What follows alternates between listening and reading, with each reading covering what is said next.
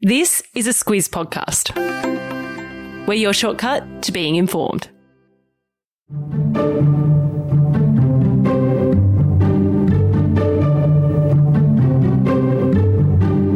Hello and welcome to our Squiz Shortcuts series on building a business, brought to you by Square. Having a side hustle, being your own boss, starting the next Aussie unicorn, entrepreneurship is something many Aussies aspire to. But figuring out where to start can be intimidating. So in this 4-part series, we are talking to 4 Aussie businesses about what they wished they knew before they started and how they made it work. In this episode, it's time to scale up. We're talking to Tribe Skincare about moving from the kitchen bench to a fully fledged enterprise.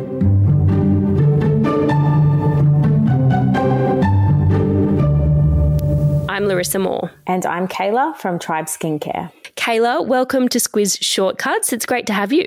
Thank you so much for having me. I'm excited to talk to you about business today. Let's get into it. Tribe Skincare, it's natural, Australian-made, gentle, hydrating skincare. But in your own words, give us the elevator pitch. My elevator pitch is just 4 words: skincare for sensitive skin. So everything we do is focused around that. Sensitive skin is generally prone to redness, flaking, that tight feeling, and people with sensitive skin can often react to skincare and makeup. So we provide a range of super gentle skincare and makeup that's free of any common allergens.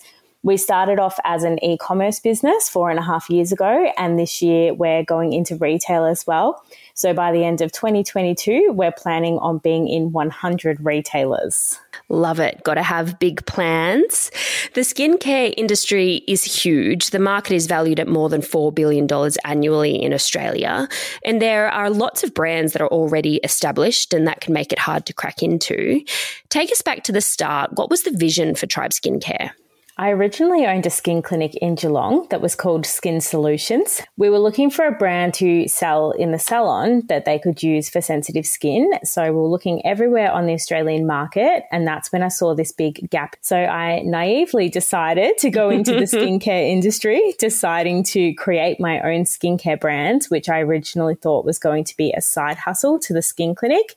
It was fully self-funded. It took me over 10 months to develop to launch the initial 4 products. And within a few months of being on the market, it was going absolutely amazing. It is far from a side hustle these days.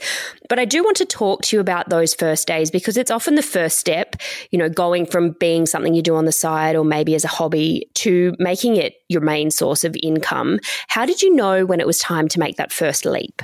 So much of my time was going to Tribe Skincare rather than going to the skin clinic. So that's when I realized that that's really where my passion was. I was really confident that it was a brand that I could scale and a brand that had longevity. And by that point, I had proof in the market as well.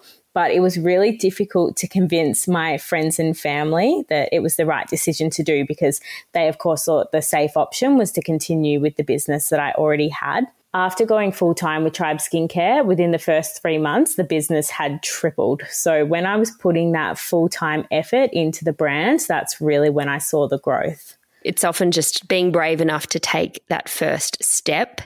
Having a plan for the business to grow is really important, but sometimes events outside of your control can serve up some curveballs. I think COVID would definitely have been one of the biggest curveballs that most business owners had to deal with. Already being established as an online brand, our customers were quite used to purchasing online. And then we got a huge boom of people who would traditionally buy skincare in-store coming to our online store.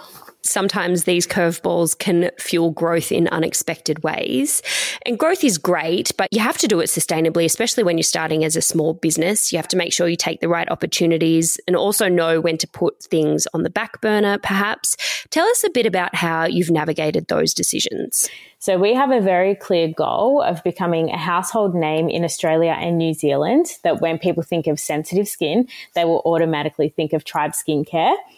Over the years, there's definitely been discussions about us going into the international market, but we want to stay really true to our vision to be an Australian brand. All right, so things are going really well. You've gone through this growth period and all of a sudden the kitchen bench is just getting a bit too crowded. There's not enough room. Next up, we're going to talk about the practical steps involved in going from there to the fully fledged business that you are today.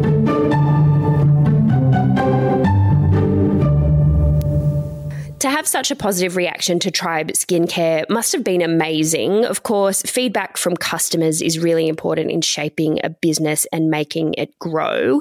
How do you go about getting that feedback from customers? We have the feedback come through to us in all different ways, chatting to customers on Instagram and also talking to them via email, and now that they come in store as well. We even let them test products that we're developing and they help with different aspects of the product development. It really helps us get that proof of market before we launch a product. And then now that we know where our customers are, it's just making sure we get the products in front of them. So we used to use platforms like YouTube and Pinterest, but then we figured out that's not really where our customers are hanging out. Now we're hanging out with them on Instagram and TikTok. Sounds like you've got some pretty great interaction and feedback going with your customer base. When you started out, you were using a bedroom to store products. You were packaging them at the kitchen table. But at some point, you decided you just needed more space. Yeah, definitely. We were having a lot of issues with storing the products, and so we were constantly having out of stock issues with the products. Not ideal with skincare when people want to have that consistency with the products they're using. So that's when I knew that we really needed to get a bigger space so we could store more products, and it helps us just to process everything more efficiently as well. Having more space obviously requires a bit more manpower, and also a business like yours, you have sales, you've got customer service, you've got marketing, you've got product development. You can't do it all by yourself. Talk to us about hiring people, building that team around you. It can be pretty exciting, but it can also be pretty daunting. Definitely exciting and daunting at the same time. I think it's very true that they say you should hire on personality and someone who's going to fit into the culture of a workplace rather than just on their skills. But also every time you hire someone new, they bring with them the past experiences from working at other places and they bring new ideas to the brand. So it's really important to listen to them and give them that opportunity as well.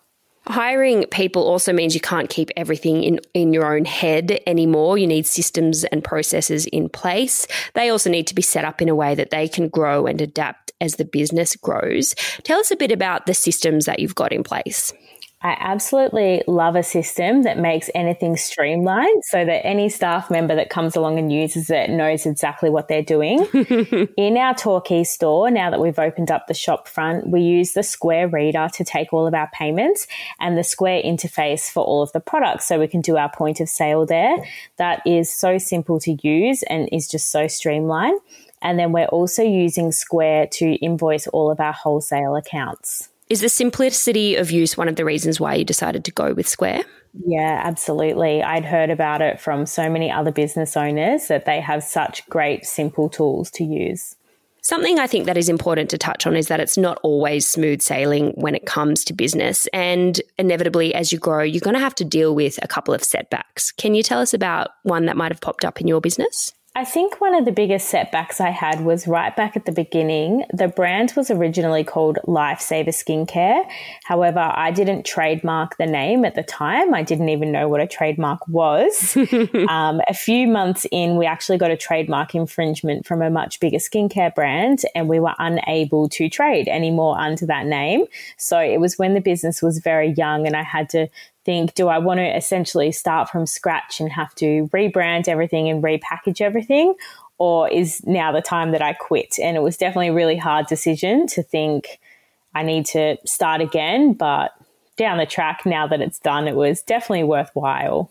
And now I'm trademarked. Now you've got it all locked and sorted. And look, congratulations on what you've achieved with Tribe Skincare, successfully navigating that particular challenge right at the beginning and all the other challenges and opportunities that come the way of a small business. We are nearly done. I just have a few more quick questions.